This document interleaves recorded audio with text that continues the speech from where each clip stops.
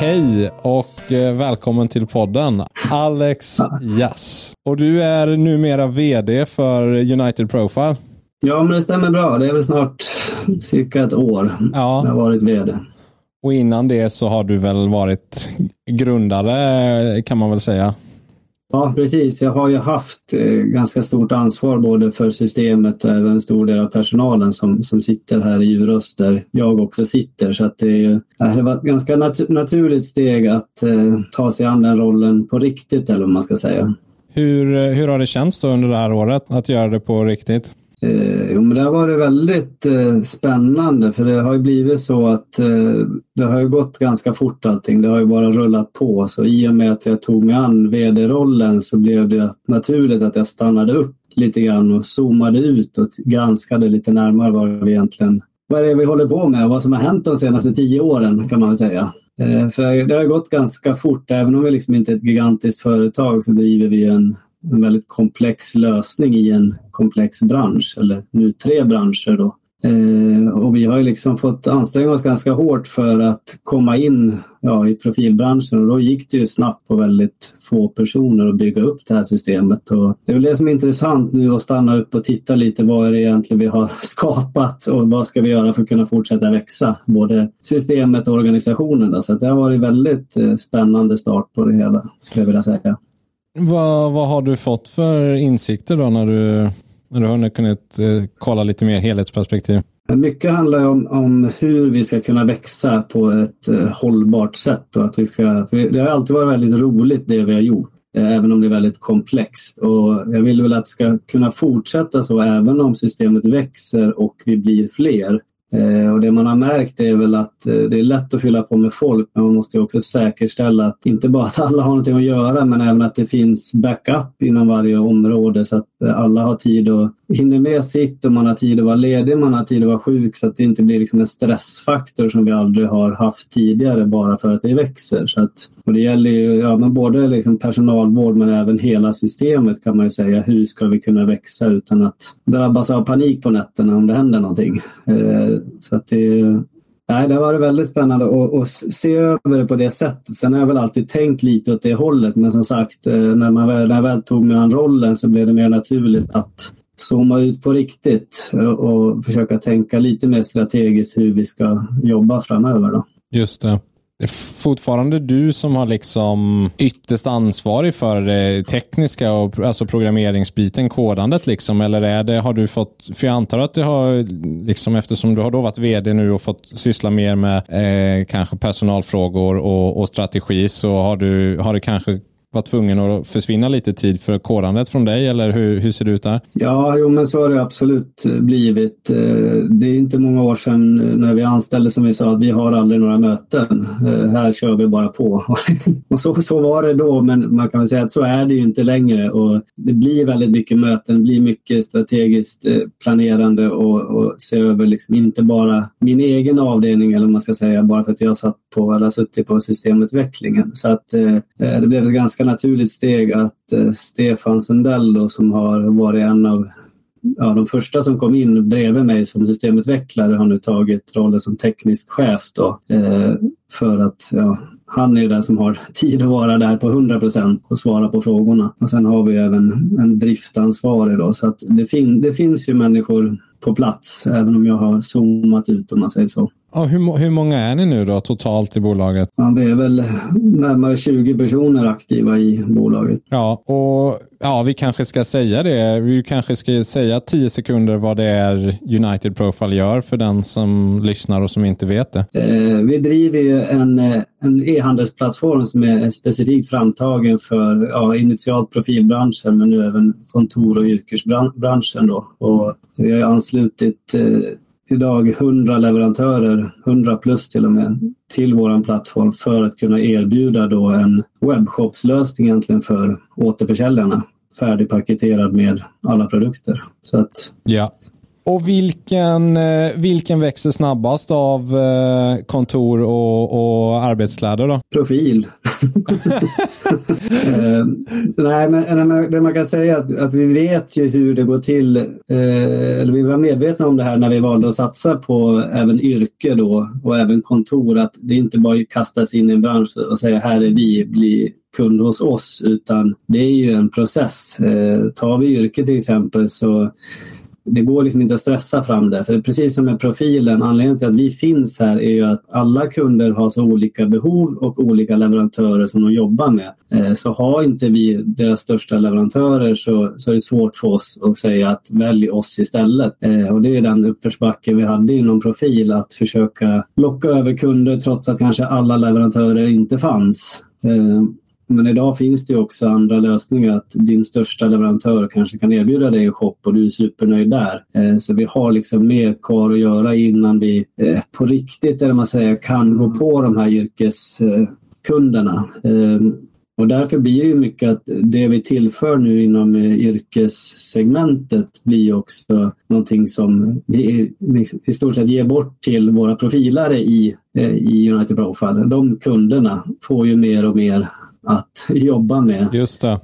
Medan vi successivt kommer närmare kunna erbjuda en helhetslösning även för yrkeskunderna då. Ja, och ni hade lite ett genombrott där i somras med de här skydda som kom ombord. Det var väl en fin pusselbit? Ja, men det är ett jättebra samarbete och det är vi väldigt glada för. Och det är egentligen bara början där, kan man säga. Vi har ju tagit in 12 av deras varumärken, men de har ju många fler. Så att där pågår ju fortfarande en dialog aktivt kring vad nästa steg blir just med skydda då. Och sen har vi mycket annat spännande på gång också inom yrken, och som sagt, vi vet att vi kommer inte kunna stressa fram det här, utan successivt så får vi in de leverantörer vi behöver och till slut så kommer det liksom att lossna. Så att yrkesbiten, nej, den växer inte jättesnabbt. Kontor är också en otroligt komplex bransch som vi vet att det är. Det är inte bara att roffa åt sig alla kontorskunder och tro att vi gör det här bättre, eller att de är superintresserade av att ha fler ben att stå på. Men vi har en strategi och vi vet att till slut så kommer vi kommer att lyckas. Om man tänker en generell profilleverantör och en generell workwear-aktör, finns det någon tydlig skillnad i deras mindset liksom, eller hur de tänker kring vad det är de gör? Är det någon skillnad ni har upptäckt som är tydlig i deras i mindset från respektive bransch liksom? Jag har inte djupdykt i det. Jag tror det är tydligare för säljarna som försöker sälja in våran plattform där ute. Men som sagt, det hänger ju väldigt mycket på leverantörerna såklart, vilka man har. För att har du blåkläder som din största leverantör och vi inte har blåkläder, då är det mer eller mindre omöjligt för oss att locka över den återförsäljaren och börja använda våran plattform. När det kom till profilen så har det varit mer att det kanske har saknats något, men du har kunnat ersätta det med något annat eller komplettera med delar av det som du har tyckt saknats då. Men jag tror att just när det kommer till yrke så är den exakta leverantören är väldigt viktig. Att det här är våran huvudleverantör, den måste vara med. Ja, jag tror det är en stor skillnad. Man är väldigt, väldigt låst till en av sina huvudleverantörer där. Tänkte jag vi skulle snacka lite teknikutveckling. 2022, snart 2023. Tekniken fortsätter utvecklas. Det kommer nya telefoner, nya datorer, nya allting. Kan du berätta lite om vad som sker hos United Profile kanske till att börja med, och sen om du har sett någon generell spaning i teknikvärlden i stort. Men vi kan väl börja hos er. Vad gör ni nu på tekniksidan? Ja, alltså man kan väl säga att det hänger lite ihop med vad som händer där ute. Om man märker att digitaliseringen ökar ju. Och det påverkar ju dels liksom den faktiska datan som vi jobbar med och hur vi ska hantera den, och sen även hur vi presenterar den. Och det är ju det att leverantörerna levererar ju nu mer och mer komplett data, eller vad man ska säga. Jag vet inte om det är att de har bättre system, men antagligen och kan få fram mer information om produkterna, mer material, lagersaldon och så vidare. Och vi har ju ett system som klarar av det här, så vi uppmuntrar dem att komma in med så mycket som möjligt. Och det är en ganska intressant trend, för det är precis det som händer, att man blir mer och mer noggrann med sitt material, prislistor, att det ska stämma mot varenda kund man har, inte bara en generalisering för att man är med United Profile, utan det blir mer noga Och jag tror att mycket har att göra med att systemen man använder blir också mer tillgängliga för den typen av lösningar. Och det här är någonting som det påverkar oss såklart enormt, för att just att hantera importer, det är ju det vi är experter på, och vi lägger ju enorma resurser och har gjort på att utveckla det här systemet som gör det möjligt. Och jag tror att det är nog svårt att förstå egentligen vad det är vi gör bakom kulisserna. Hur blir en produkt till? Men vi har mycket importer som går på automatik, och andra leverantörer sköter ju uppdateringarna själva via våra system. Tittar man bara på i år så har vi har över 1000 ärenden som handlar bara om förändringar av sortiment. Och det kan vara att man vill göra en förändring av prislistor eller lägga till lagersaldon, den typen av förändringar. Så att det är en enorm aktivitet. Och ser man tillbaka när vi drog igång, då var det ju 2 gånger per år som det skedde uppdateringar. Det var den stora uppdateringen i januari där någonstans. Och sen kom det en liten juluppdatering i augusti-september. Och nu är det ju liksom dagligen som de här förändringarna sker. Och det är väldigt roligt, och fördelen är ju att vi har lagt, som jag sa, väldigt resurser på att utveckla det här systemet för att hantera det, som gör det möjligt att fylla på med mer och mer produktdata. Så vi har ju över 400 datakällor idag, alltså olika ställen vi läser filer ifrån. Och det är klart, det ställer ju krav på våra tekniska lösningar, men där försöker vi också ligga lite före. Vi vet ju precis egentligen vad vi ska förvänta oss och hur vi vill hantera det. Så att det är inte bara att vi bygger det roliga, eller man säger, de roliga funktionerna. Mycket resurser går ju åt till att även utveckla alla bakomliggande system och tekniken bakom det. Så att det är en otroligt stor del av det vi gör, och där lägger vi mycket utveckling. Och det är egentligen inte bara produktdatan in, det är också hur vi hanterar den innan den kommer ut till kunderna. Att varje produkt i United Profile har ju granskats manuellt, och vi har ju i snitt 100 nya produkter i veckan. Och vi har ju mellan 150 och 200 000 unika produkter idag som alla har granskats manuellt för att kunna kategorisera. Så det är liksom tekniken bakom det här som vi jobbar jättemycket med, där vi också lägger resurser på nu att förbättra även hanteringen vad gäller kategorisering och hantering av produkten, alltså kvaliteten av produkterna innan de når ut till slutkunderna, man ska säga. Och ja, så att total teknik, det fattar jag. Lagersaldon och liksom produktinformation och certifikat och allt det här liksom ser ni till att hålla uppdaterat och tydligt och överskådligt. Ja, och jag tror där är det lätt. Många som missar också, just när man pratar om tekniken bakom, att alla e-handelssystem idag utvecklas ju såklart, men just det här för att kunna hantera så här mycket, ett gigantiskt sortiment, den tekniken finns ju inte i andra e-handelslösningar. Så att nej, det där är det några tusen produkter max liksom. I vissa fall är det bara ett 50-tal produkter eller ett 100-tal produkter. Ja, men precis. Så att vi lägger väldigt mycket resurser där, så blir det ju. Någonting som är lite på gång och har funnits ett tag och sådär, logoverktyg. Är det något ni har funderat på? Alltså, vi hade ju det i vår absolut första lösning. Men förfrågan finns där, men den är fortfarande begränsad, skulle jag säga. Och vi försöker ju ofta förklara också att vem bär ansvaret när du kan leka med det blir snarare lek med en bild, för att vi har inte det materialet att vi kan lova att om du lägger loggan på det här sättet på den här produkten så kommer det också kunna tryckas sen. Nej. För det vi har är ju alla de faktiska tryckpriserna. Trycker vi upp då ett logoverktyg och du kastar på en logga över hela t-shirten, och så har du ju valt din tryckmetod och så ber om en offert eller lägger en order på den, och som kostar 100 gånger så dyr, så blir det blir lätt fel. Men efterfrågan finns, men den är väldigt liten fortfarande, och svårt att säga när exakt i tiden jag tror att det skulle bli aktuellt, men jag tror ju att det är fortfarande leverantörens ansvar att kunna leverera liksom korrekta skisser, och att man som återförsäljare erbjuder den tjänsten till sin kund, att vi ger dig en korrekt skiss som också ger dig ett korrekt pris.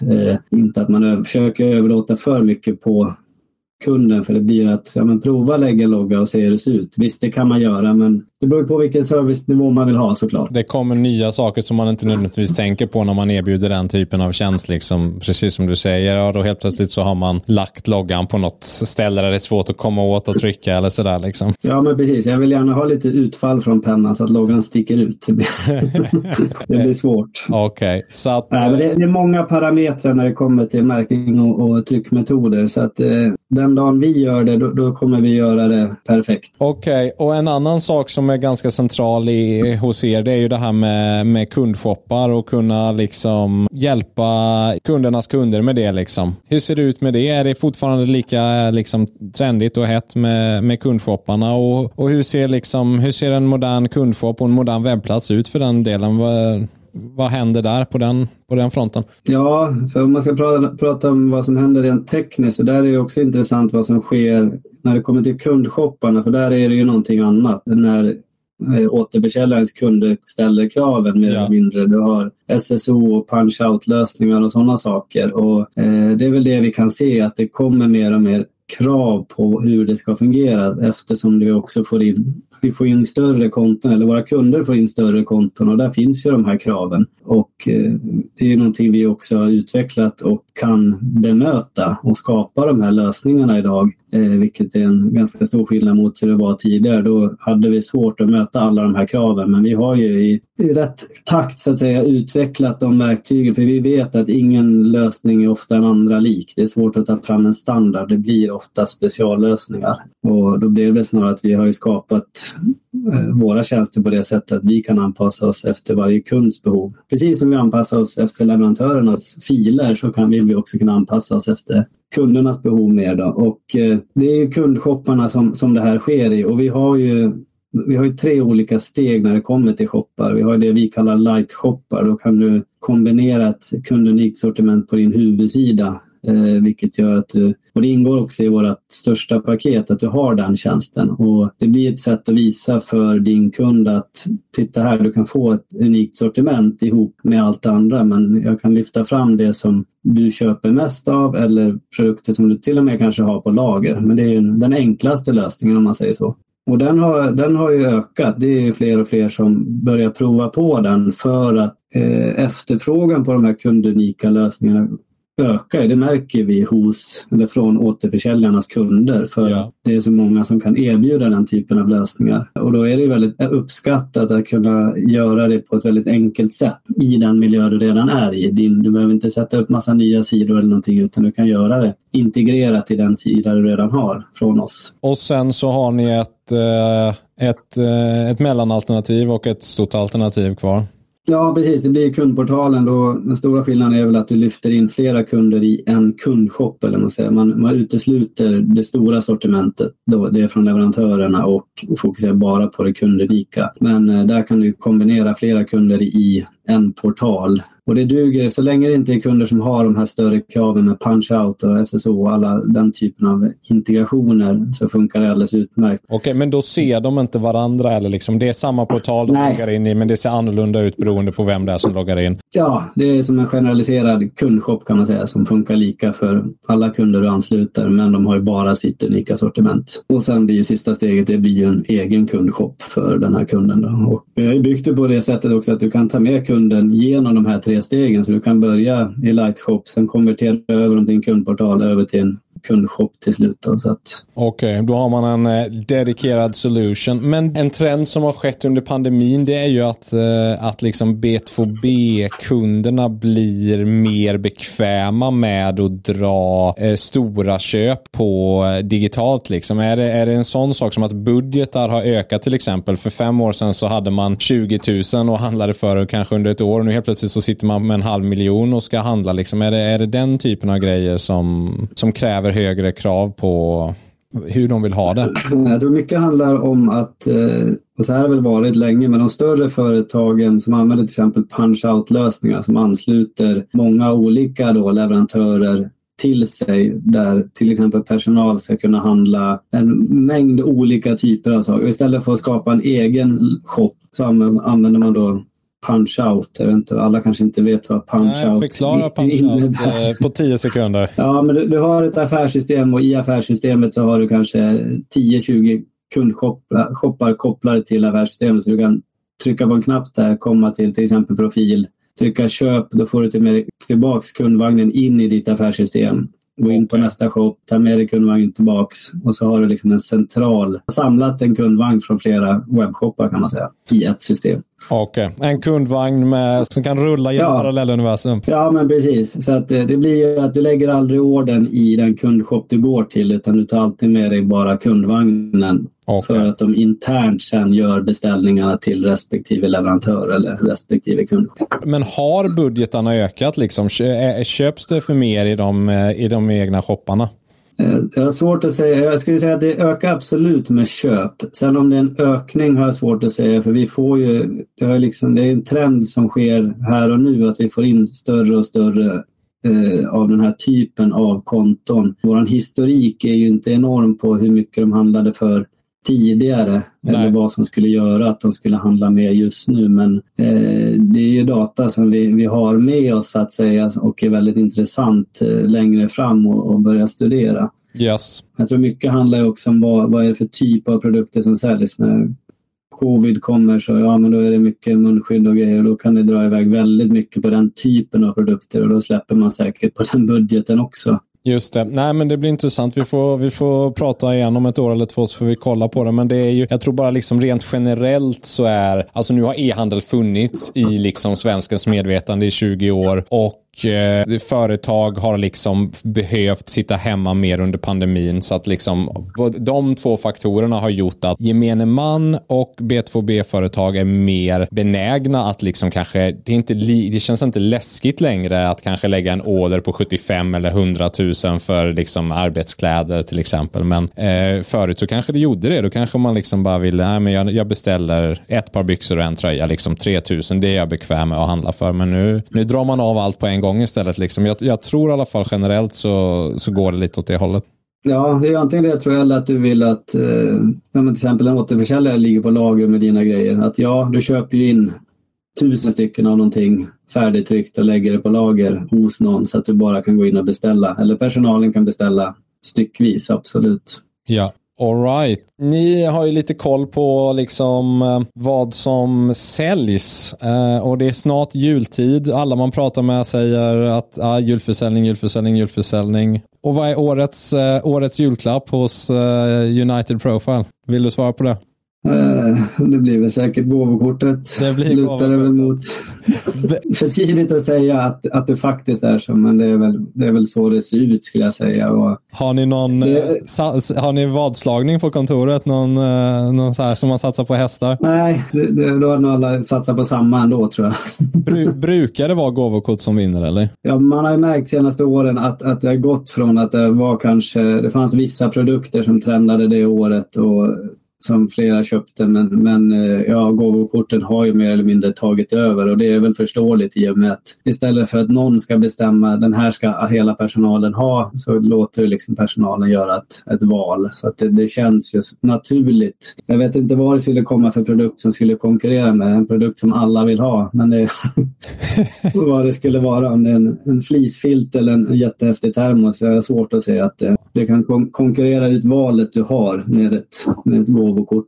Då är det gåvokortet som gäller helt enkelt. Ja, och det märker vi att det börjar liksom tas in även i shopplösningar på olika sätt. Där vi får efterfrågningar på att lösa det med gåvokort. Alltså där återförsäljaren vill ta fram ett eget gåvokort mer eller mindre. Eller den typen av lösning. Att deras kund får en kundshop i en begränsad tid. Där de kan välja på 3-5 produkter eller något liknande. Okej, så att liksom OF väljer ut 5 produkter från lite olika leverantörer som den gillar och sen sätter ihop sitt egna kort och säljer det till slutkund och sen får slutkund gå in och välja bland de produkterna då? Ja, men precis. Att de kan göra lite mer anpassade gåvokort och inte bara förhålla sig till det som finns färdigt utan mer specifikt för deras kund så att säga. Så det där är en trend som jag är övertygad om kommer att öka och någonting som vi också bevakar väldigt noga hur vi kan tillgodose en lösning även där. Just det, ja, det är jättespännande. Ja, nu när du säger det så har jag tänkt på det. Det är ju några i återförsäljarledet som har sina egna gåvokort faktiskt. Och du tror den kommer fortsätta då, den trenden? Ja, men det tror jag absolut. Och återigen, där är det nog också svårt att hitta en generell lösning som funkar för alla. För det har vi redan märkt att den ena förfrågan är inte den andra lik, utan de skiljer sig alltid i hur man tänker sig upplägget. Hur ska man beställa? Hur ska det gå till med hela den processen? Så att det är därför vi tror att vi samlar på oss det vi behöver nu för att sen eventuellt att kunna skapa en lösning som funkar för flera. Okej. 2023, vad händer då? Ja, vi har lagt väldigt mycket resurser nu på vår infrastruktur och det är ju i takt med att vi växer, både kunder och leverantörer, så ökar också trafiken enormt, och ja, det är väl hela digitaliseringen också och kundshoppar. Allting gör att vi får väldigt mycket mer trafik och belastning på våra tjänster, och det är väl likadant där. Där vill vi också växa på ett tryggt och säkert och roligt sätt. Liksom. Vi ska helst ligga steget före hela tiden. Vi vill inte börja bygga när det börjar knaka. Nej. Så därför har vi väl under de senaste 2 åren lagt mycket resurser på att ta fram en helt ny infrastruktur vad gäller våra serverlösningar. Okej. Och det har väl förvisso bromsat lite utvecklingen kanske vad gäller nya funktioner och så vidare, men det är ett steg som vi anser är väldigt viktigt för att sen kunna växa då på ett tryggt och säkert sätt. Så vi börjar närma oss slutfaserna av den migreringen, vad ska säga, med att gå över till en helt ny serverlösning då. Och det ligger mycket i att förnya hela vårat sätt att se på hur vi hanterar vår lösning och hur kan vi få den att växa, hur kan vi skala upp oss på ett enkelt sätt. Så att den satsningen fortsätter, och sen är det ju vi har yrkesbranschen som vi pratade om, att det är ett fortsatt strategiskt arbete där vi försöker ta rätt beslut i rätt tid för att se vad är det vi behöver få in och vad behöver vi göra för att komma närmare och närmare och bli en helhetslösning även för yrkeskunder. Och detsamma gäller även kontor. Jag vet inte hur många som känner till hur kontorsbranschen funkar med sina prissättningar, men det är intressant. De har ett eget sätt att prissätta. Ja, men det är ofta väldigt specifika priser mot specifika kunder. Så att om du har ditt grundpris så kanske du har, den här permen tar vi betalt 1 krona av den här kunden. Och den här produkten tar vi det här priset, för då vet vi att de köper de andra sakerna. Så de vill gärna på väldigt specifik produktnivå kunna sätta ett exakt pris för en av sina kunder. Ja, det var toppen på isberget vad gäller den prissättningen. Men jag tror den branschen har varit så väldigt länge, och det är klart att när någon gör så, då måste alla anpassa sig eller göra på samma sätt, erbjuda samma typ av upplägg. Att man försöker köpa sina kunder genom att erbjuda vissa produkter till ett väldigt förmånligt pris, eller man går back mer eller mindre på det och istället gör vinsten inom andra kategorier. Det är ofta så det ser ut i upphandlingar också.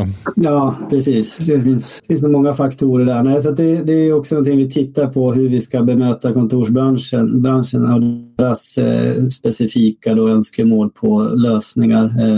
Och det är det som är intressant, att de här 3 branscherna är ju inte varandra lika, om man säger så, utan det är 3 helt olika branscher, och vi vet ju att vi kan inte bara ta den lösning vi gjorde för Profil och applicera på de här 2 andra branscherna, utan det blir en process. Men som sagt, det är vi medvetna om, så vi stressar inte fram det, utan vi fortsätter jobba strategiskt med de här lösningarna. Men det kommer vi fortsätta med, och sen har vi en hel del andra spännande saker. Vi håller på med nästa generation vad gäller webbdesign till exempel, för där händer ju det. Trender kommer ju och går inom webbdesign, men det har ju hänt en hel del sedan vi släppte den version vi har nu då. Även om det går ju fantastiska saker med den, så vet vi att vi vill ju förnya oss, vi vill gärna ligga i framkant. Och där har vi också lagt mycket resurser nu på att kunna erbjuda helt ny typ av webbdesign då, som är modernare, om man säger så.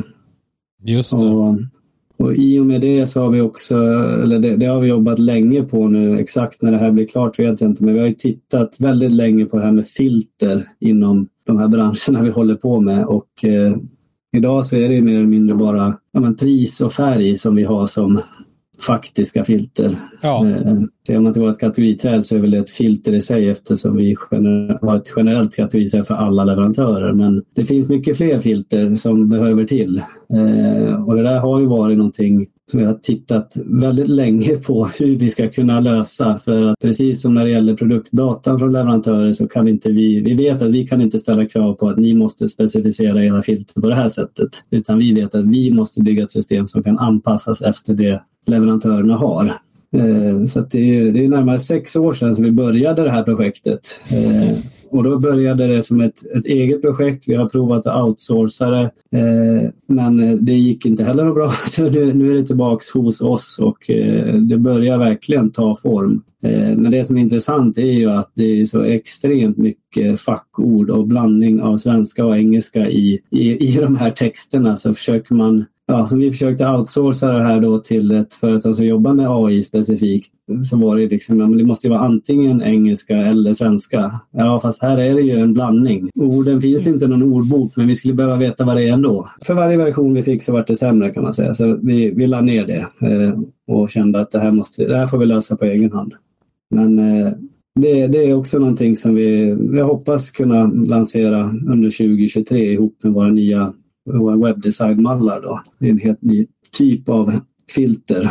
Men och där är det då produkttexterna som är det stora problemet, eller det är inte liksom, och mängden produkter kanske också, men är det framförallt hur ospecificerade produkttexterna är, eller? Ja, alltså dels ospecificerade, men sen är det ju även hur olika de är specificerade. På vilket sätt man benämner olika saker. Det finns 2 tydliga exempel. Det är att om du har en t-shirt och inte skriver något mer än att det är en t-shirt, då är den kortärmad. Ja. Annars skriver du långärmad t-shirt. Har du en skjorta, då är den långärmad om du inte skriver att den är kortärmad. Så det är ett exempel där det liksom är, man måste förstå vad det är man har att göra med. Ja. Och tyvärr är det också så att det har blivit bättre, men står det bara skjorta, men då är det en herrskjorta. Annars står det att det är damskjorta. Okej, just det. Ja. Såna där. Men det har blivit mycket bättre. Men det är lite sådana här saker. Och det handlar ju om att när vi väl gör en sån här sak, då ska det ju funka för alla. Vissa leverantörer har jättebra material som man kan skapa fantastiska filter av. Men det räcker ju inte att ens 99 av 100 har det. Vi måste även få in nummer 100 och se över vad de har och hur det kan passa in. Vi har lite fakta som är lite kul. Vi har över 10 000 ord som är färger. Eller som har benämnts som färger. Och 2500 av dem, alltså man ser till filter så här, 2500 av de här orden är faktiska färger.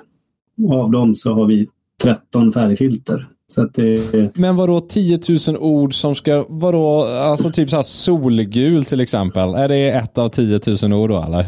Ja, när ibland hittar man på någonting som inte ens är en färg. Så att, men exempel skulle bli om vi bara tog leverantörernas information och presenterade välj din färg här, så hade du haft över 10 000 val på färg. Okej, men då är det så här, det är termer som de har skrivit så här, havsblå, mörkgrön, alltså alla de så termer som liksom ska på något sätt. Ja, precis. Och det är det som är spännande också med svenskan till exempel. Man skriver ihop alla ord. Och man hittar på väldigt mycket. Man märker att mycket kan vara översatt från engelska till exempel. Eller från tyska eller vad det kan vara. Om man drar till med något som låter ungefär lika. Det kan vara liksom skrivbordsvit. Eller det är liksom så här. Ja, det finns väldigt mycket spännande ord.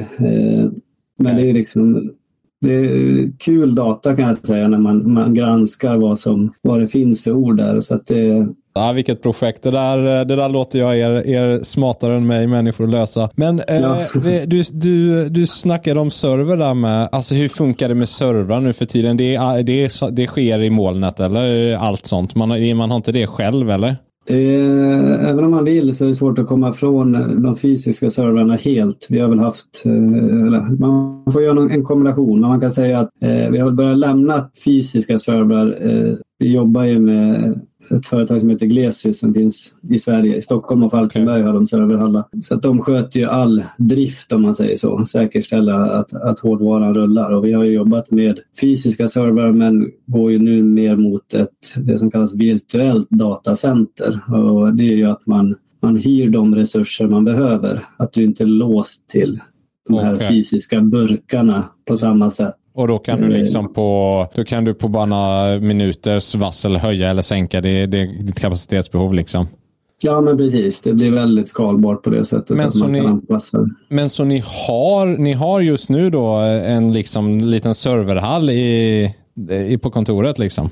Nej, vi har ingenting hos oss. Utan allting finns hos Glesits. Nej.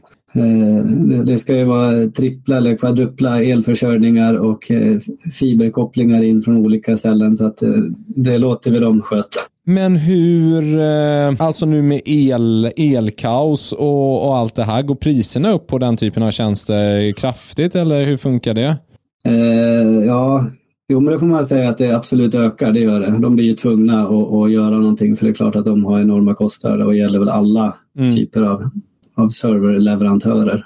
Ja, ni använder ju datorn en del på kontoret också, liksom bara era vanliga, alltså det drar väl inte så mycket, men alla märker det ju på något sätt liksom, även om man bara har 200 elräkning och den tripplas så är det 600 liksom, och sen vissa då har 200 000 så blir det lite mer liksom. Ja, jo precis. Jo, men jag tror alla kan hålla med om att det här är kännbart, och vissa branscher drabbas ju såklart otroligt mycket hårdare än andra. Nu har ju inte vi så mycket, bärbara datorer och externa skärmar drar ju inte enormt mycket, men som sagt, vi drabbas ju av att vi har en serverleverantör såklart som får betydligt högre kostnader, så att det är... Och avslutningsvis så har jag hört på ryktesvägen att ni har blivit gasellföretag. Ja, men det stämmer. Nu i år eller? Ja, nu i år, ja. Gasellföretag 2022. När fick ni veta det? Det är nog 2 veckor sedan nu. Okej. Och hur blir man det då? Då ska man öka omsättningen på ett visst sätt? Det finns kriterier och det ska ju ha... Ja, du ska ju visa liksom en bra utvecklingskurva under en längre period, och det ska ha ett visst antal anställda. Och det här har ni då lyckats med. Så då blir det någon gala här framöver kanske? Ja, men precis. Vi ska till Falun på Gasellgala här. Så att det är superroligt. Det är ett välförtjänt. Herregud, allt du har berättat här med det här slitet, och ni håller koll på hela profil Europas nästan produkter liksom. Det är välförtjänt. Ja, men tack. Det känns väldigt roligt. Alltså det är ytterligare ett betyg, eller ja, men att det vi gör är på väg åt rätt håll hela tiden, och vi tänker mycket på, som jag nämnt, det här med att vi ska växa på ett roligt sätt. Det ska fortsätta vara kul även fast vi växer, och det här är väl liksom ett tecken på det, att vi växer på rätt sätt. Visst, man kan alltid skapa en kurva som pekar rätt uppåt, men det blir inte lika roligt. Vi skulle kunna expandera till övriga Europa och ta över världen med vår lösning, men det är liksom inte där vi är, utan vi trivs väldigt bra, och vi vet att vi har mycket kvar att erbjuda bara i Sverige och Norge som vi är idag. Så att, ja, ju mer tid ni lägger på de marknaderna, ju bättre blir er produkt för de kunderna. Ja, och i och med att digitaliseringen ökar och kraven ökar på vad man ska kunna göra för integrationer och så vidare, då gäller det att hinna med de kunder vi har. Så att det är så att andra länder har andra krav på system.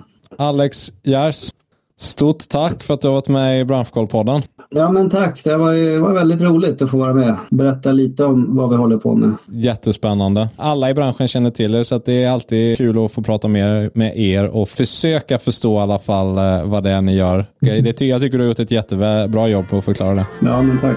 All right.